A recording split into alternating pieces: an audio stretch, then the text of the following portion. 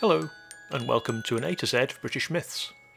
I'm Mark Hood, and each week I'm writing a brand new piece of flash fiction. The stories are all based on a different myth or legend from the United Kingdom, and I'm working my way through the alphabet, letter by letter and tale by tale.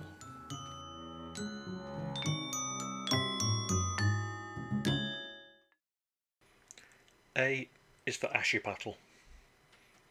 The deck heaved under his bare feet, threatening to spill the iron bucket of burning coals onto the warped timbers. A sharp tweak of the sail, a careful angling of the rudder, and Ashipattle nudged the tiny vessel back towards the Stoorworm's gaping maw. He swallowed his fear, fought down the rising, bile-filled dread, and wished for the dozenth time that he'd been able to find a sword. If he could just get over the palisade of teeth, Ashipattle hoped, he could dump his cargo down the worm's throat and save the princess. And the kingdom. He realised that he'd misjudged the monster's breathing again and would reach the teeth just as it started exhaling. Ashipattle yanked the tiller over, the rudder creaking in protest, and snatched the sail round. Too slowly the tiny boat turned, the waves from the worm's approach threatening to plunge the boy and his fire into the bitter northern ocean. He didn't dare look back. Seeing how close it was wouldn't make the boat faster. The hairs on his neck prickled. He smelt the brimstone in the sea air and flung himself flat on the deck. An instant later, the mast and sails dissolved in an acrid green cloud, and smoke rose from the planks that had shielded him.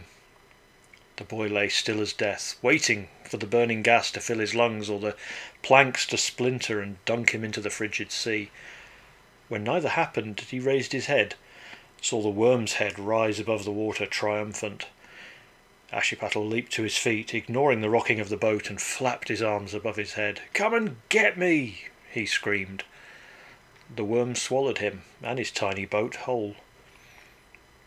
The burning coals cast a flickering crimson glow around him, but he had no time for fear. He grasped the bucket, felt the flesh on his hands burning, and flung the embers over the side. The worm's stomach lurched, heaved, and even the muffled echoes of its roar of pain caused Ashipattle to cover his ears. The beast vomited hard, attempting to rid itself of the agony within, but only the boy and his boat emerged. As he broke off the rudder to use as an oar, Ashipattle wondered for how many years the Stoorworm would burn. If you enjoyed this story, why not check out my other writing? Visit my website at markhoodauthor.com to find out more, and you can pick up a free ebook while you're there. This project is inspired by the Alphabet Superset challenge set by Struthless.